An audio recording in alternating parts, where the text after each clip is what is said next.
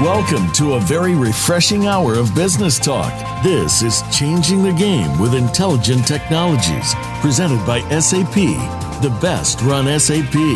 You'll hear from the innovators who know how to use game-changing technologies and business strategies to transform industries. And importantly, they'll discuss how these technologies and strategies can shake up the status quo in your company's future and help your organization move in exciting new directions. Now, here's your host and moderator, Bonnie D. Graham. Yes, and welcome.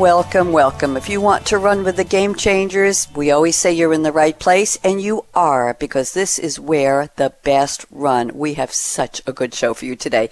Let me start out with a buzz. I found this quote on a website called multichannelmerchant.com. That'll give you a little clue about where we're going with this. Here's the quote. Listen up. I've got some numbers in here. I want you to take notes.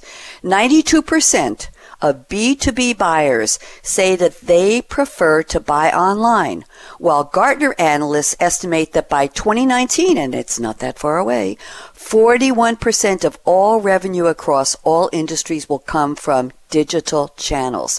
Now think about this. Okay, let me give you a little more background before I bring on my three very experts.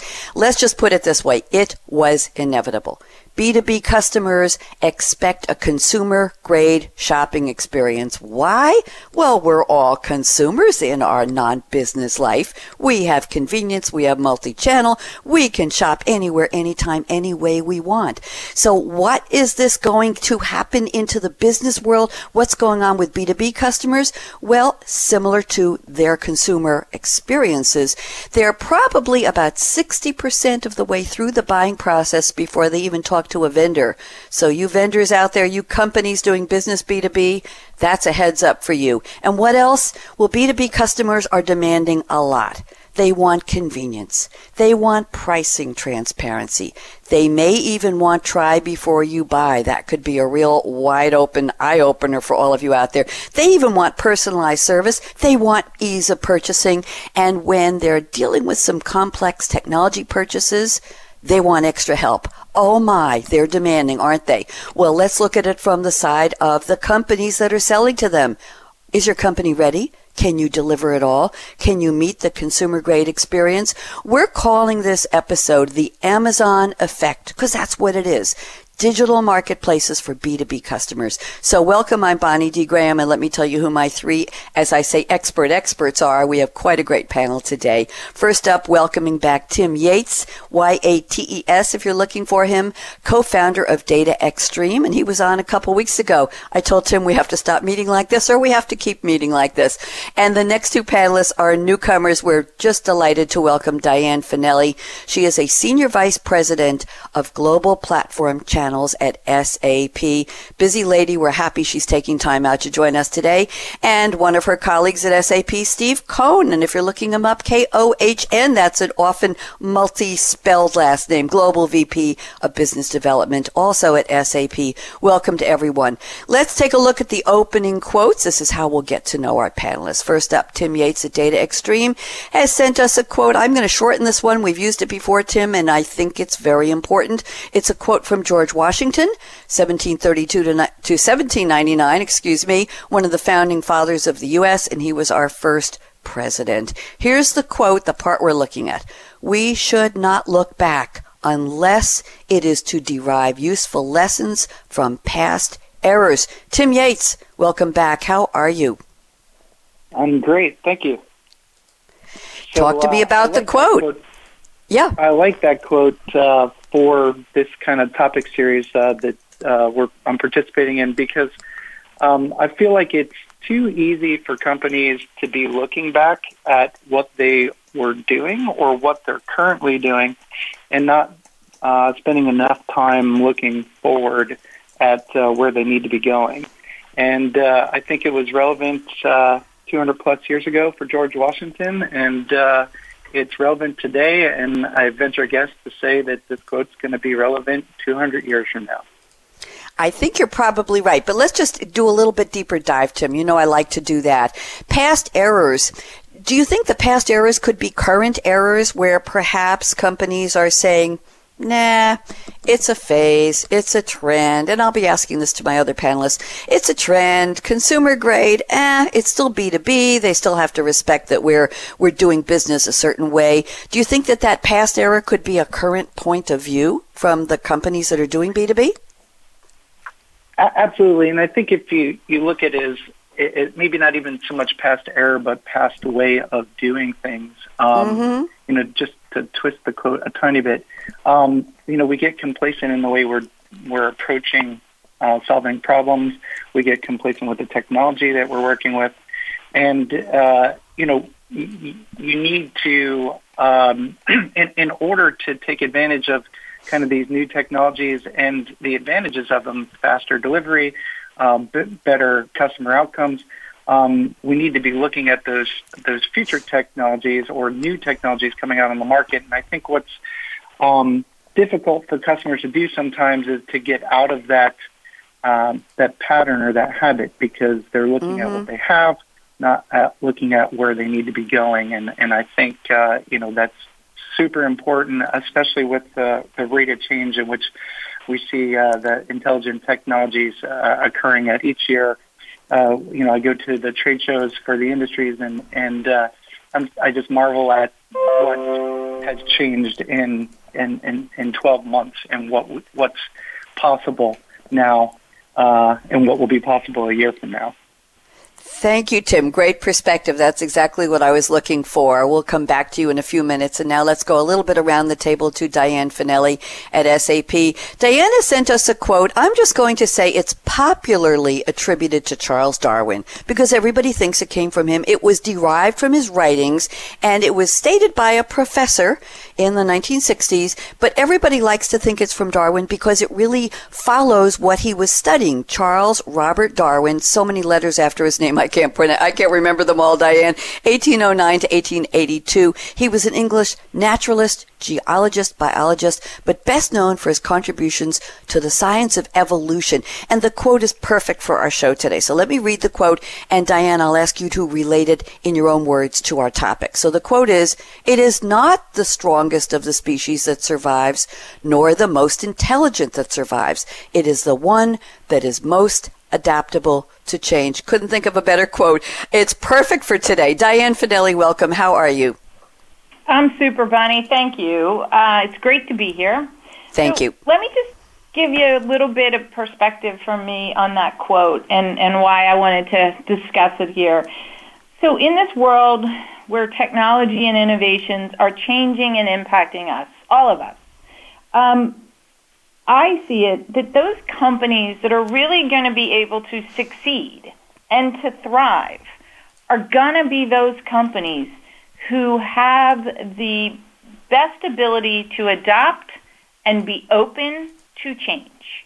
Because they are the ones who are going to win with all this new innovation and technology. And they're going to be able to bring new ideas to market quicker and to beat their competition, or even get into new markets that they haven't thought of in the past. So I really do believe it's about these corporations and organizations being adaptable and being open and being able to change. Thank you, Diane. Let me ask you a question. Where, and I assume we're talking about fairly big companies. I like to call them the big behemoth enterprises, if you will.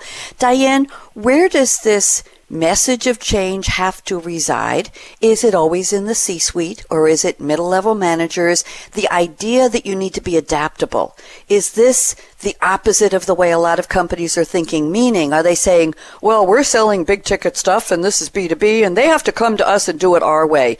Where does change have to start, from your point of view, from the human side? Yeah, so I do think the C-suite absolutely needs to recognize it, because if the C-suite doesn't recognize it, I don't think they're going to be around. I don't think that company is going to be around.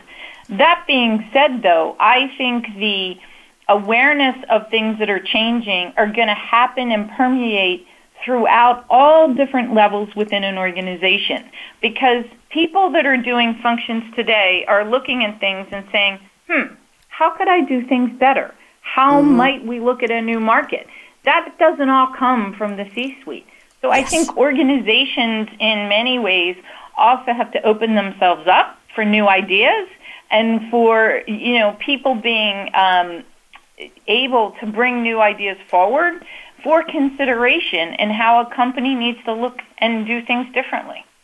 Thank you very much. And Diane, did you agree with my opening that consumer-grade experience have permeated B2B? That's the premise of the show, but what's your thought on that? Is it true?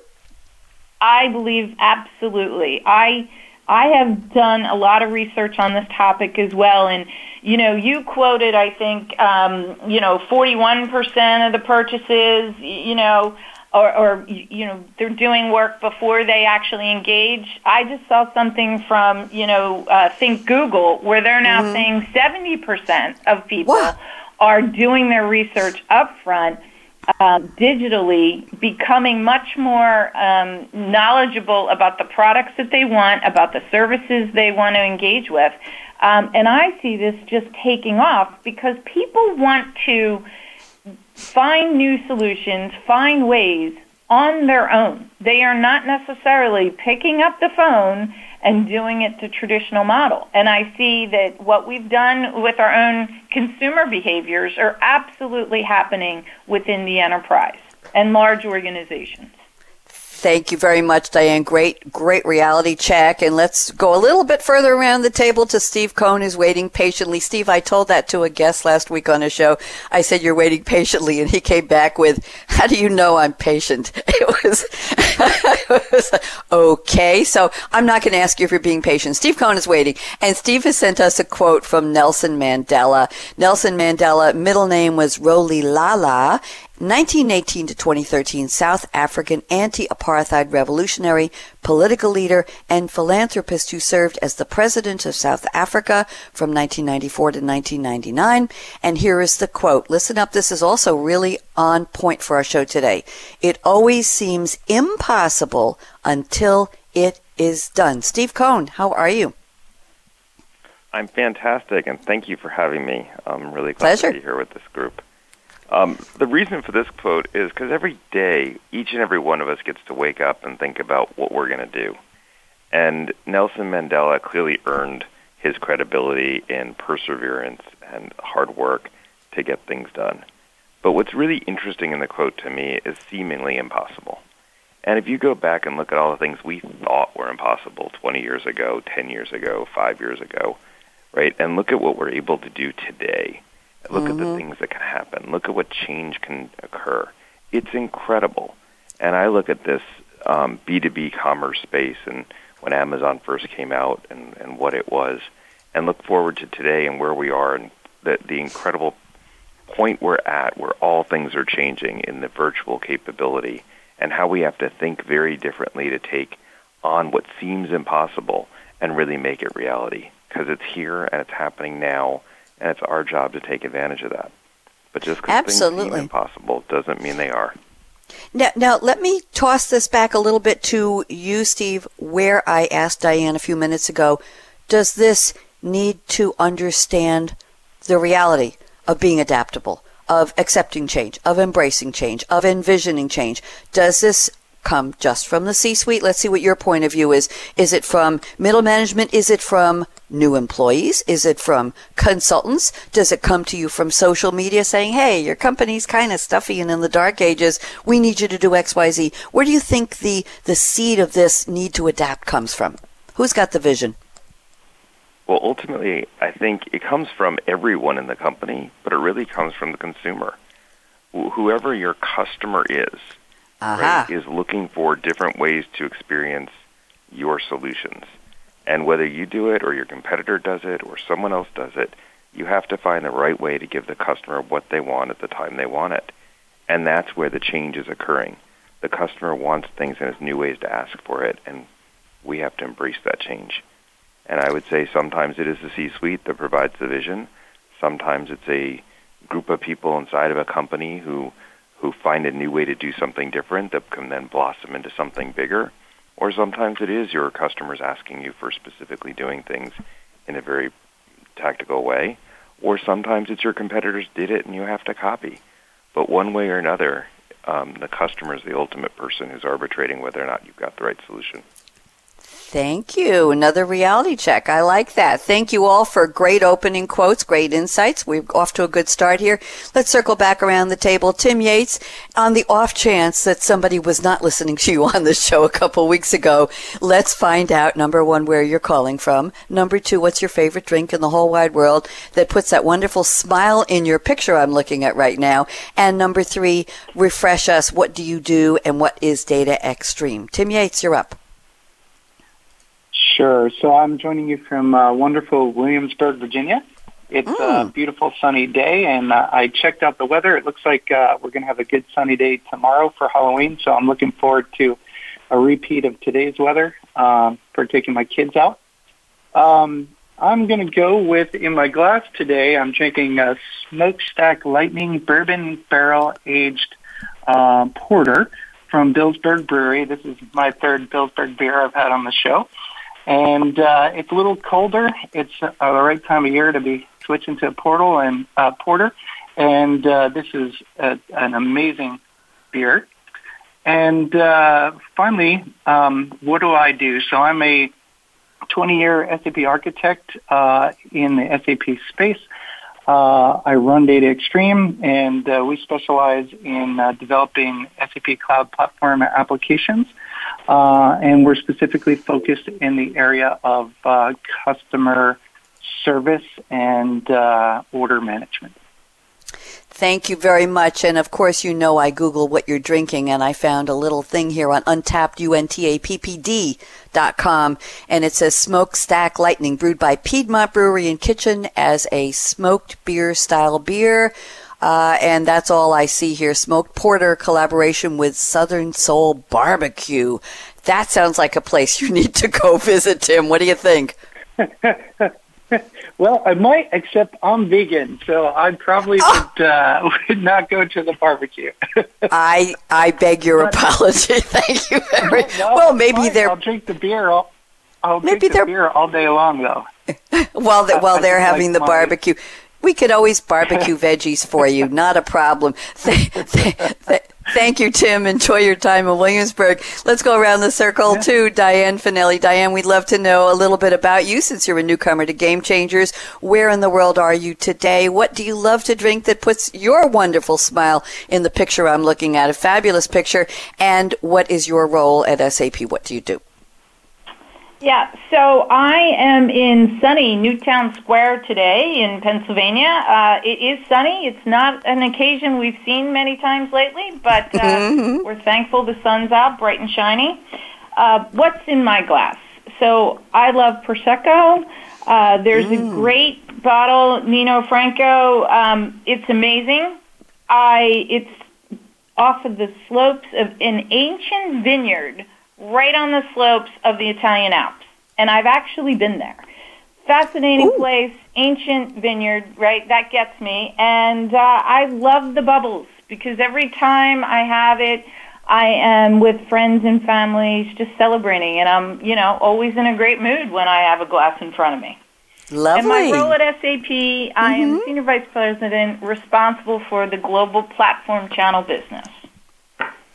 Thank you very much. And Diane, I have to tell you, I'm going to read a little bit because some of our, I'm not going to say younger listeners, but it's possible. I know people here in my community love Prosecco. We had a party after a talent show that I emceed here, and they just brought out a case of Prosecco, and we downed it. We drowned ourselves in it. Prosecco is an Italian white wine. A controlled designation of origin can be Spumante or Frizzante or Tranquillo. It is made from Glera, Glera grapes, formerly known as Prosecco, but other grape varieties may be included, maximum of up to 15% of the total, and then they give a whole bunch of grapes. And by the way, the name is derived from Prosecco, which is near Trieste, where the grape and wine originated. Did I do okay on that one, Diane? Outstanding, Bonnie. Outstanding. Well done. Thank you. You can't make me laugh too much, Diane. We have to do a serious radio show here. Thank you very much. Right. Back to business. Okay, back to business. Steve Cohen, I can't ask you to top the two that have already mentioned where they are and what they do and what they're drinking, but we're going to give you a shot at it. So, Steve Cohen, where are you? What do you love to drink? And what do you do? So I'm in what I think is the best place on earth, which is Northern California. I'm here in sunny Palo Alto, which is sunny almost every day of the year. I like to joke with my East Coast friends about that. But it's an awesome, clear day here today with a beautiful blue sky. What I have in my cup would be, this will be a little bit more of a challenge for you, a lovely sine qua non wine. I'm a big wine collector and sharer. My friends and I all open up really good wines and enjoy them. This is one of the cult wines I found with some good friends over the years. Each year they rename the wine, so I can't tell you which one I drink today. There's a white and two reds, and they're all very, very good. The similar winery that we also found is even smaller, called Sanguis, and they're beautiful, lovely red wines. And what I do? You tell me what you do, and then I'm going to read the background on the wine, because we've never had that mentioned on the show. So you go ahead first. So I have what may be one of the best jobs on earth, which is I get to work with all the emerging partners, strategic emerging partners here at SAP, which are partners that are typically outside of the normal scope, people like Facebook and Uber. And so I get to wake up every day and challenge the way I think with the way the new disruptors are changing the environment, and look at then how that helps my customers and how I can bring that together, whether it's new programs or new partnerships or new solutions, to ultimately bring real value to the customers. And I think it's just a fun, growth, entertaining, new learning every day. That's a wonderful approach to a job. I admire and applaud you. I have a feeling that all of us on this call feel the same way about our roles.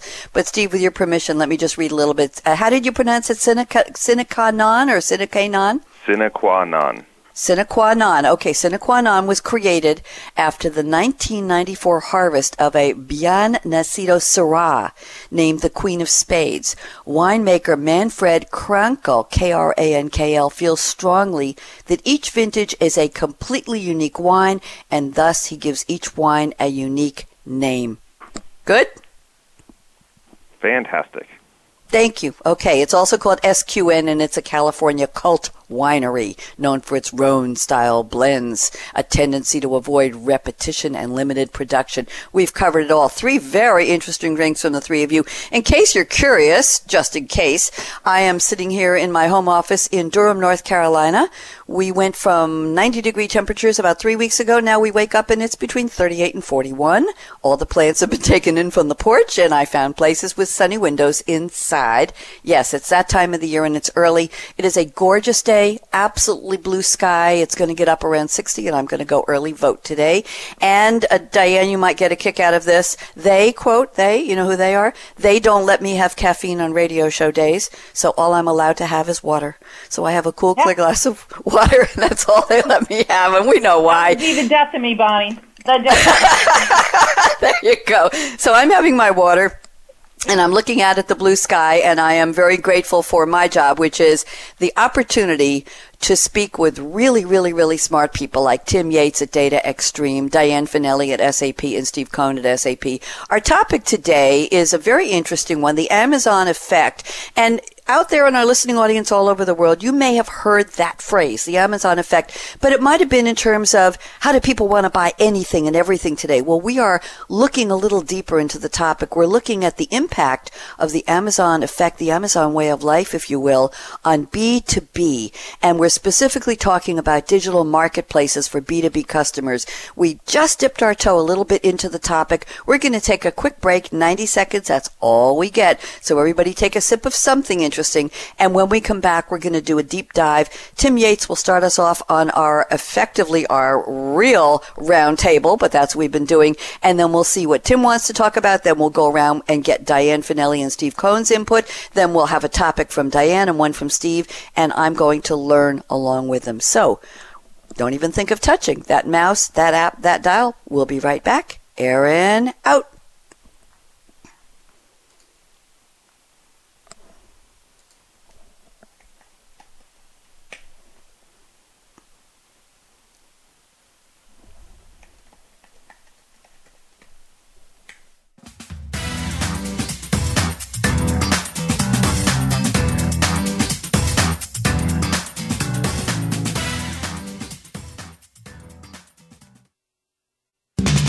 We're always talking business.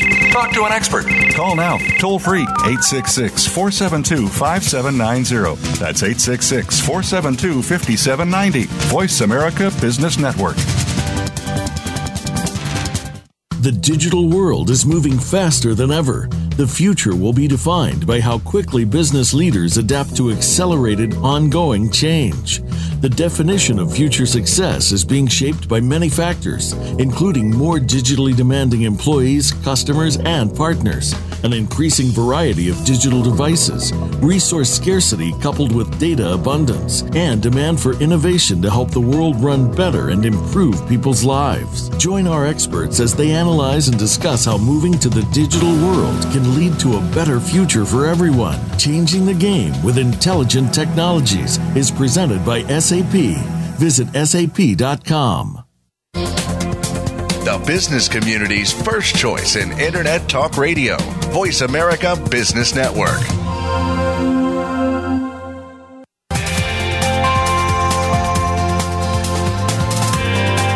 You're listening to Changing the Game with Intelligent Technologies, presented by SAP. Email your comments and questions to bonnie.d.graham@sap.com. And you're invited to tweet during and after the live show at Twitter #SAPRADIO. Now, let's get back to Changing the Game with Intelligent Technologies. Yes, indeed, and that's what we're doing, changing the game with Intelligent Technologies with my experts today, Tim Yates at Data Extreme, Diane Finelli at SAP, and Steve Cohn at SAP. I'm still Bonnie D. Graham, and I plan to be for the rest of the show. So we're going to launch our roundtable. Our topic, if you're just tuning in, is the Amazon effect. Digital marketplaces for B2B customers. Yes, that's what I really said. So let's find out more. Tim Yates is going to kick off the roundtable, and here's a provocative statement he sent me. I'll read it, then Tim will run with it for about 2 minutes, and we'll see what Diane has to say and what Steve has to say. So, Tim says, companies that are not born in the cloud have to think differently.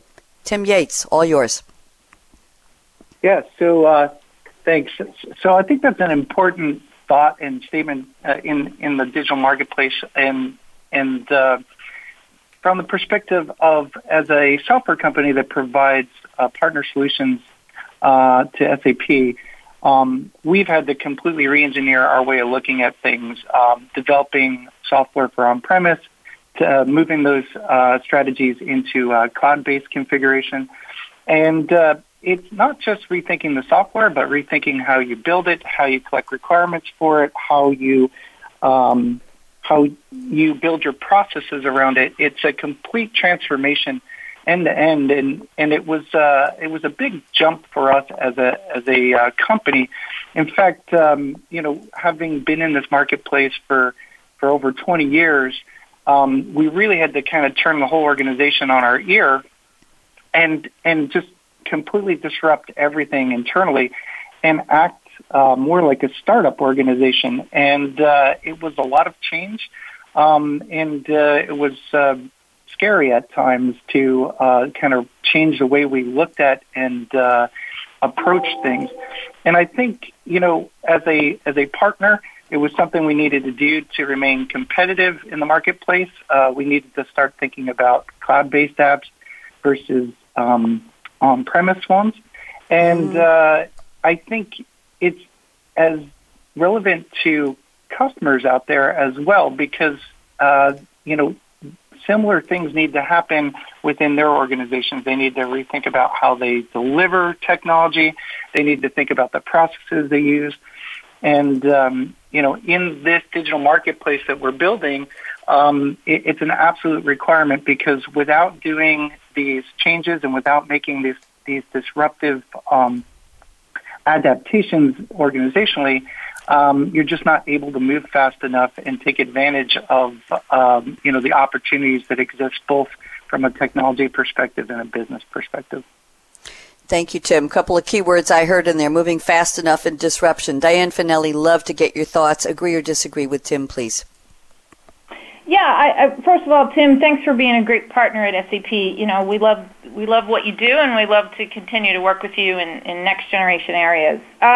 I think fundamentally, Bonnie, I agree with Tim. I think that the pace of technology and change does require companies like Tim to rethink how they would, build a product, bring a product to market, make it easy for someone to deploy, snap in easily to their existing landscape and architecture, not require a big, heavy re-engineering effort.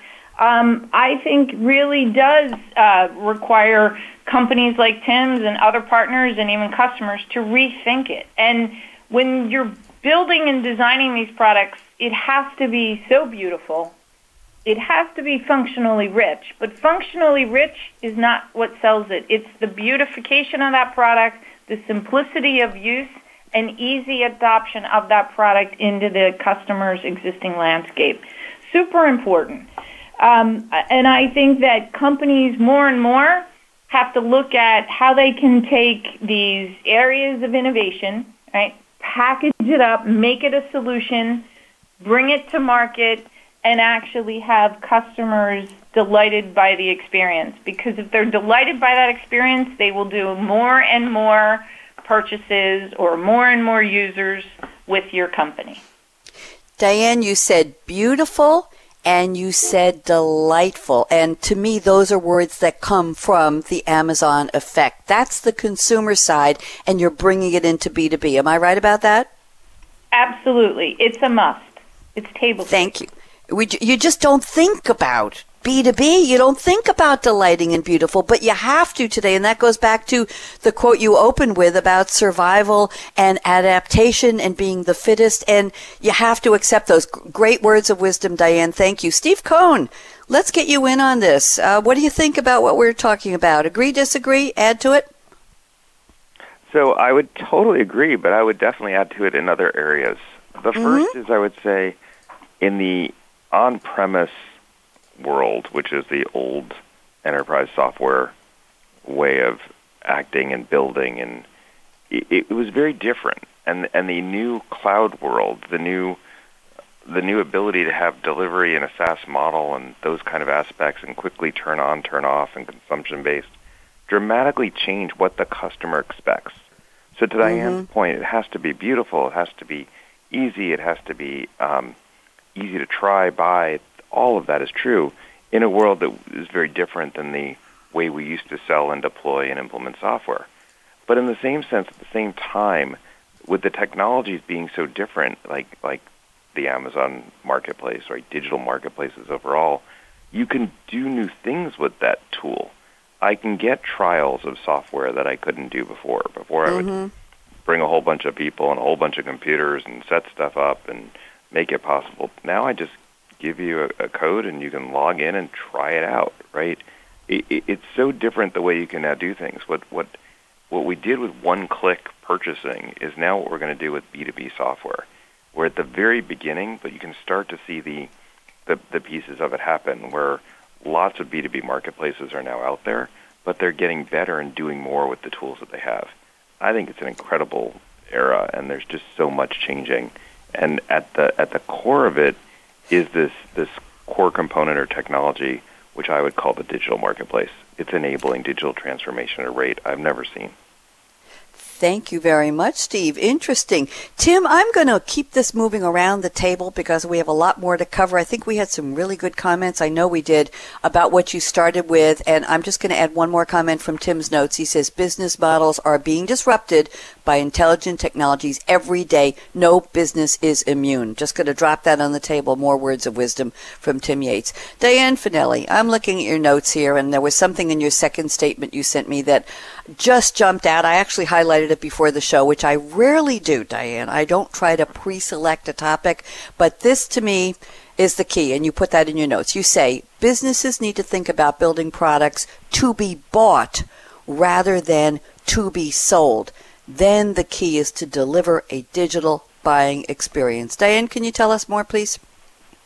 Yeah, absolutely. And it sort of picks up on what I was talking about before. So when you think about building products and solutions, and you have to really think about who your audience is, but with the world of people looking at digital marketplaces for new innovations that they want to evaluate, that they want to try, that they want to bring into their company, it has to be a digital experience. So if you are not designing your product to be showcased and bought digitally, you've really missed the mark. The days of expecting, a traditional sales channel, whether it's, your own sales organization or it's a partner organization that is effectively being your sales channel, if that's how you expect your products to be sold and you go into it with that mindset, you have missed a big opportunity with the whole notion of this Amazon effect with digital marketplaces, people coming in, experiencing it, being able to interact and engage when they want to, how they want to. Thank you very much. Very interesting, Diane. Is this an epiphany for some companies? For example, we have listeners all over the world to these shows, Game Changers Radio. Do you think somebody's listening and are saying, oh my God, seriously? It's time. I had that thought. Now they're telling me it's real. Let's go change everything and give our customers a delightful, beautiful digital experience that's totally digital and brings in the Amazon effect, and we're going to be successful. Do you think anybody is going to be able to react that fast and have that epiphany? Is it an awakening?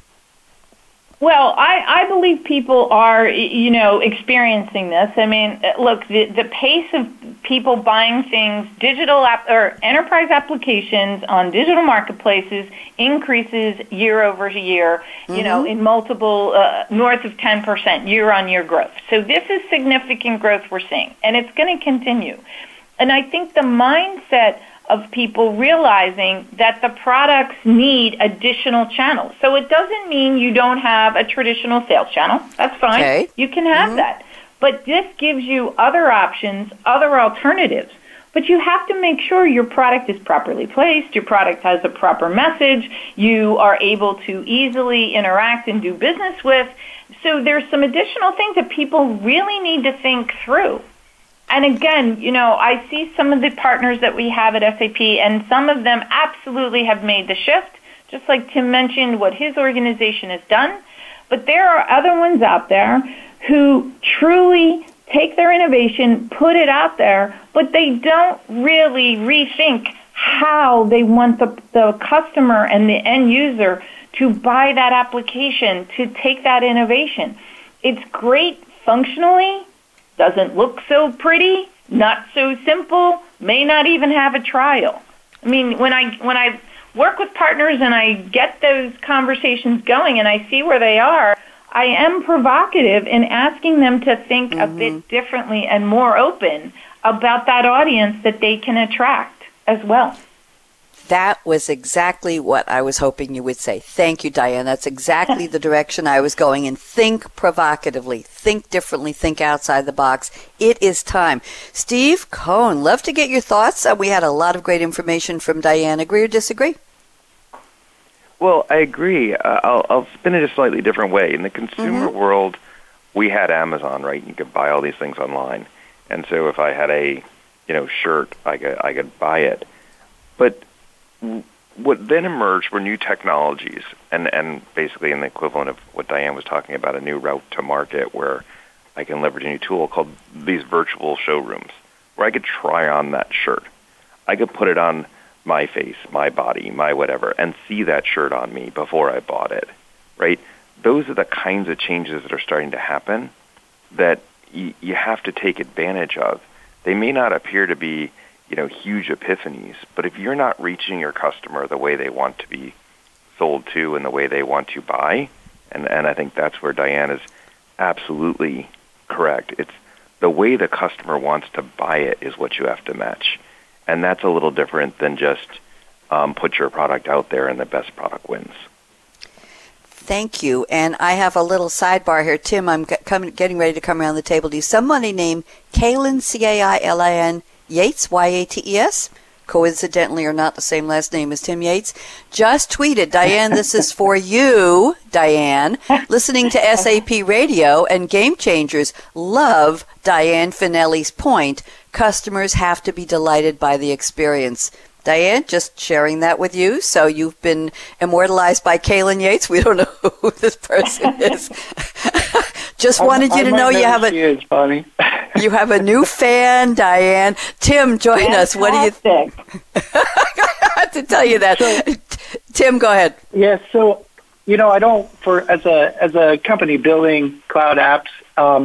We actually started many years ago developing and designing apps that were for on-premise, and so there is kind of an epiphany moment where you realize this is the direction you need to go, but then you realize that there's quite a journey to get to where you're trying to get to, and I say that because it kind of goes back to actually the analogy Craig used a couple of weeks ago on the show, in that you kind of got a plane that's in the air flying, and you got to start making adjustments to it while you're still in the air.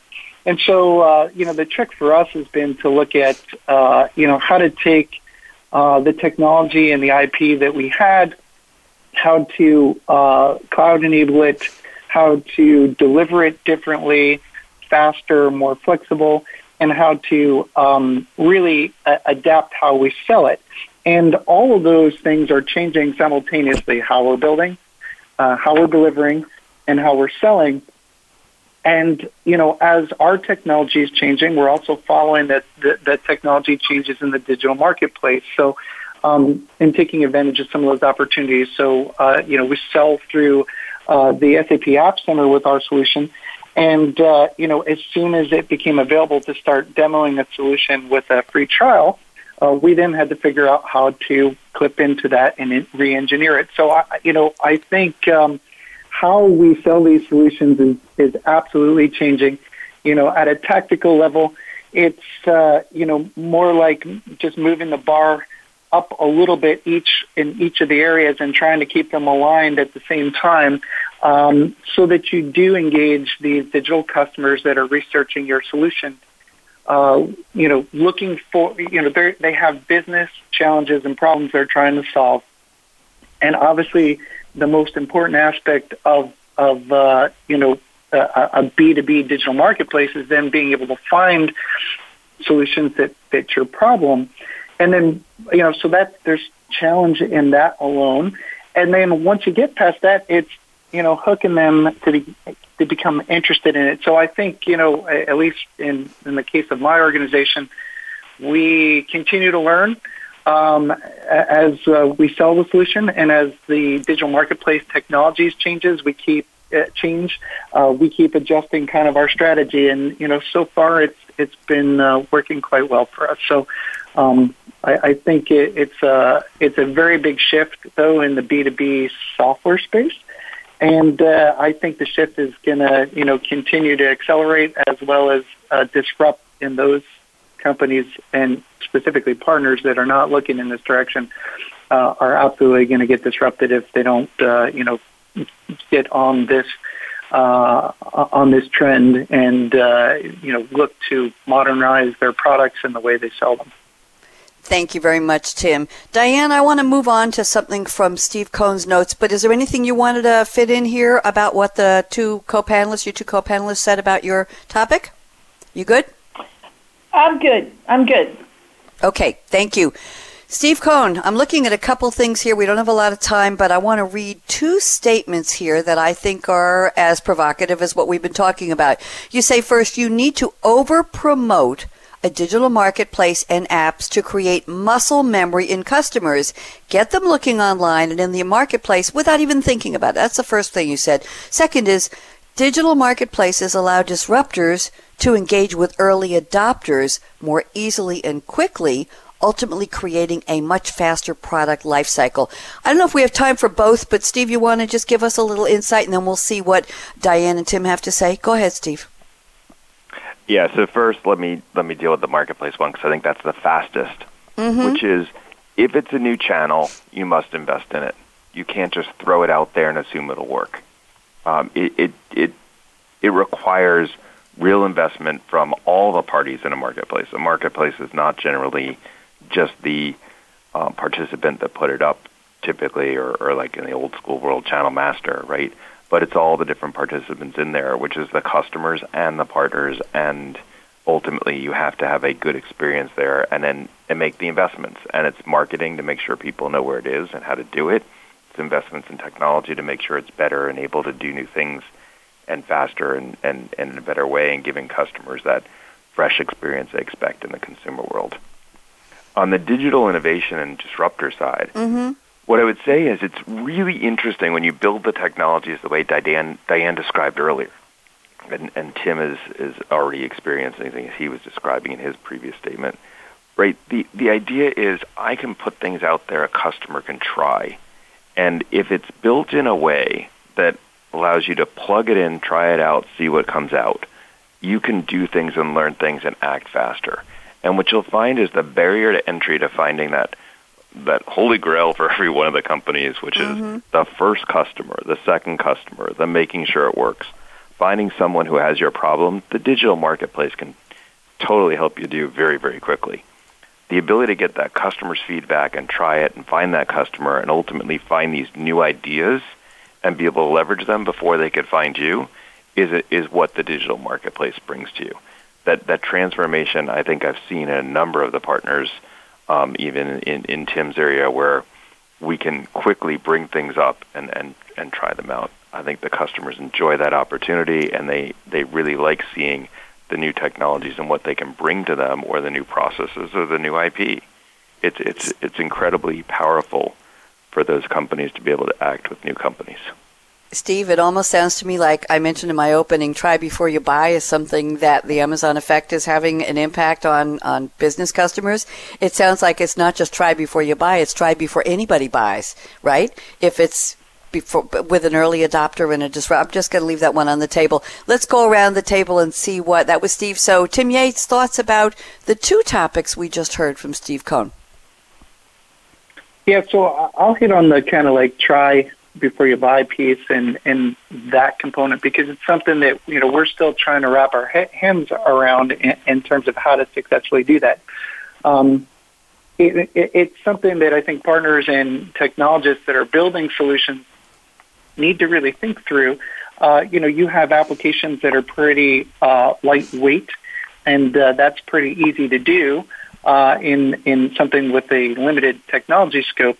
One of the challenges my organization is working through is we have a pretty complex technology stack in terms of the number of businesses we could solution with our particular product. And so the trick for us is trying to not only get the product in the hands of the customer, but also show them their particular use cases for it. And so that's something we, as an organization at DataXtreme, are still trying to wrap our hands around and come up with the right strategy for that.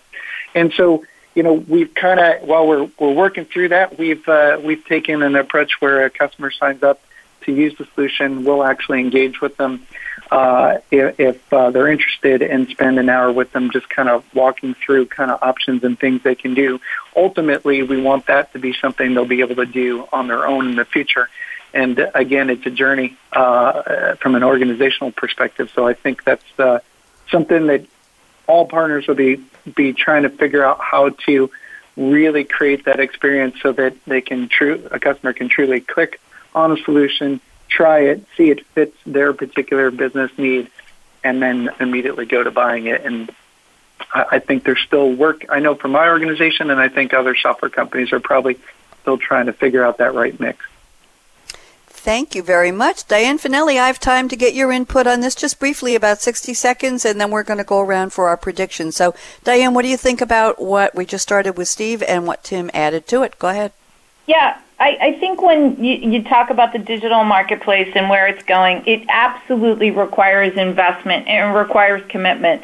These things don't happen overnight. They don't happen over a short sprint, right? They continue to grow and evolve, but the companies and corporations have to also have that expectation of feeding it, making sure they continue to develop it and maintain it to make it a great experience. And feedback that you get from your customers and your partners is vitally important to make it vibrant and rich and continue to improve. I think the one thing, Tim, that I would just touch upon with your challenge that you have with your customers is, when you built these products, I understand they're not super lightweight. Some are fairly, sophisticated. I think in the future you might think about how you might even break them up a bit into smaller bite-sized apps that people could deploy in a fashion that is easier for them to digest it and understand it. And I'm not proposing, and I'm not being flippant that it would be easy or something that can be done simply. But you may want to consider that type of approach as you do more and more applications, more in a modular type way, smaller functionality, so that people could figure it out in a simple way. The use case is there, and they literally could snap it in. So just something to consider for your future apps that you might develop. Thank you, Diane. Very interesting. Yeah. Tim Yates, I'm circling around to you. We're on the clock now. I can give you each 60 seconds. That's really seriously all we have. So, Tim Yates, crystal ball predictions time. Take a look into the future. What will change about the Amazon effect? Will it become the Tim Yates effect or the Diane Finelli effect? What do you think? Okay, 60 seconds. Predictions. Tim Yates, go. I think the Amazon effect is going to truly impact the B2B world from the perspective of, in the future, you're going to see more and more software developed by smaller partners to meet specific niches.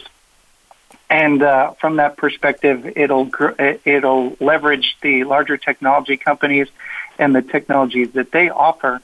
But the actual end result, the simple applications, the beautiful designs, the adaptable approaches are going to come from smaller organizations leveraging, the marketplace that's out there, and they'll be competitive at it. Thank you very much. Took a sip of my water. I needed it. Diane Finelli, you're up. 60 seconds. Love to hear your prediction. Go. Yeah, so I think, look, by 2020, this is not my prediction. This is out there in the marketplace, right? That 46% of the employees in businesses will be millennials, and we know that millennials like to purchase. 97%, they do their information and their buying decisions via the marketplace. So it is here.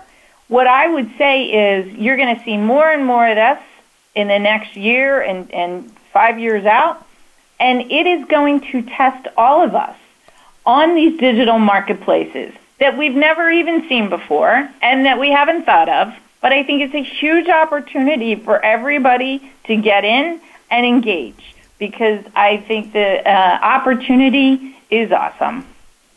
Thank you. There's another great word, awesome. We had beautiful, we had delightful, now we've got awesome, and so are you. Thank you very much, Diane. Steve Cohen, I've got 60 seconds with your name on them. Go. So I'm going to be bold. I think the digital marketplaces are an incredibly compelling, enabling technology. But what I would say is within the next 3 years, the majority of the B2B purchase decisions are going to be influenced by what we call the intelligent enterprise. Things that know what you need, what your role is, what your company prefers, what solution you're in the context of what you're doing and who you are, you will be getting surfaced the ability to find, buy, and try things. Thank you very much. I want to thank that. I love the deep. Have you done radio before, Steve? You have a radio voice. You know that? Thank you much, but no. You're welcome. Okay, Diane liked that one. So I want to give our shout out. Thank you to Pamela Dunn and Rasheen Monahan for sponsoring the series, and a special shout out to Aaron Keller at World Talk Radio, the business channel, for getting us on the air and keeping us there. I have 30 seconds to close. So here's my call to action. Fasten your seatbelt. What are you waiting for? Go out and be a game changer today, just like my three very special guests. I have to say to the three of you, what an insightful and lively and exciting conversation. And I learned a lot, and I know our listeners did. So let me do the call to action again. Fasten your seatbelt. What are you waiting for? Go out and be a game changer today, just like Tim Yates at Data Extreme, just like Diane Finelli at SAP, and just like Steve Cohen at SAP. Bonnie D. Graham signing off for today. I'll be back tomorrow tomorrow, 11 a.m. Eastern, with a new episode of Coffee Break with Game Changers, our flagship show talking about social selling. And guess what? We're going to be focusing on, get this, Instagram for B2B. You won't believe what you're going to learn from that show. See you at 11 o'clock tomorrow. Bye-bye.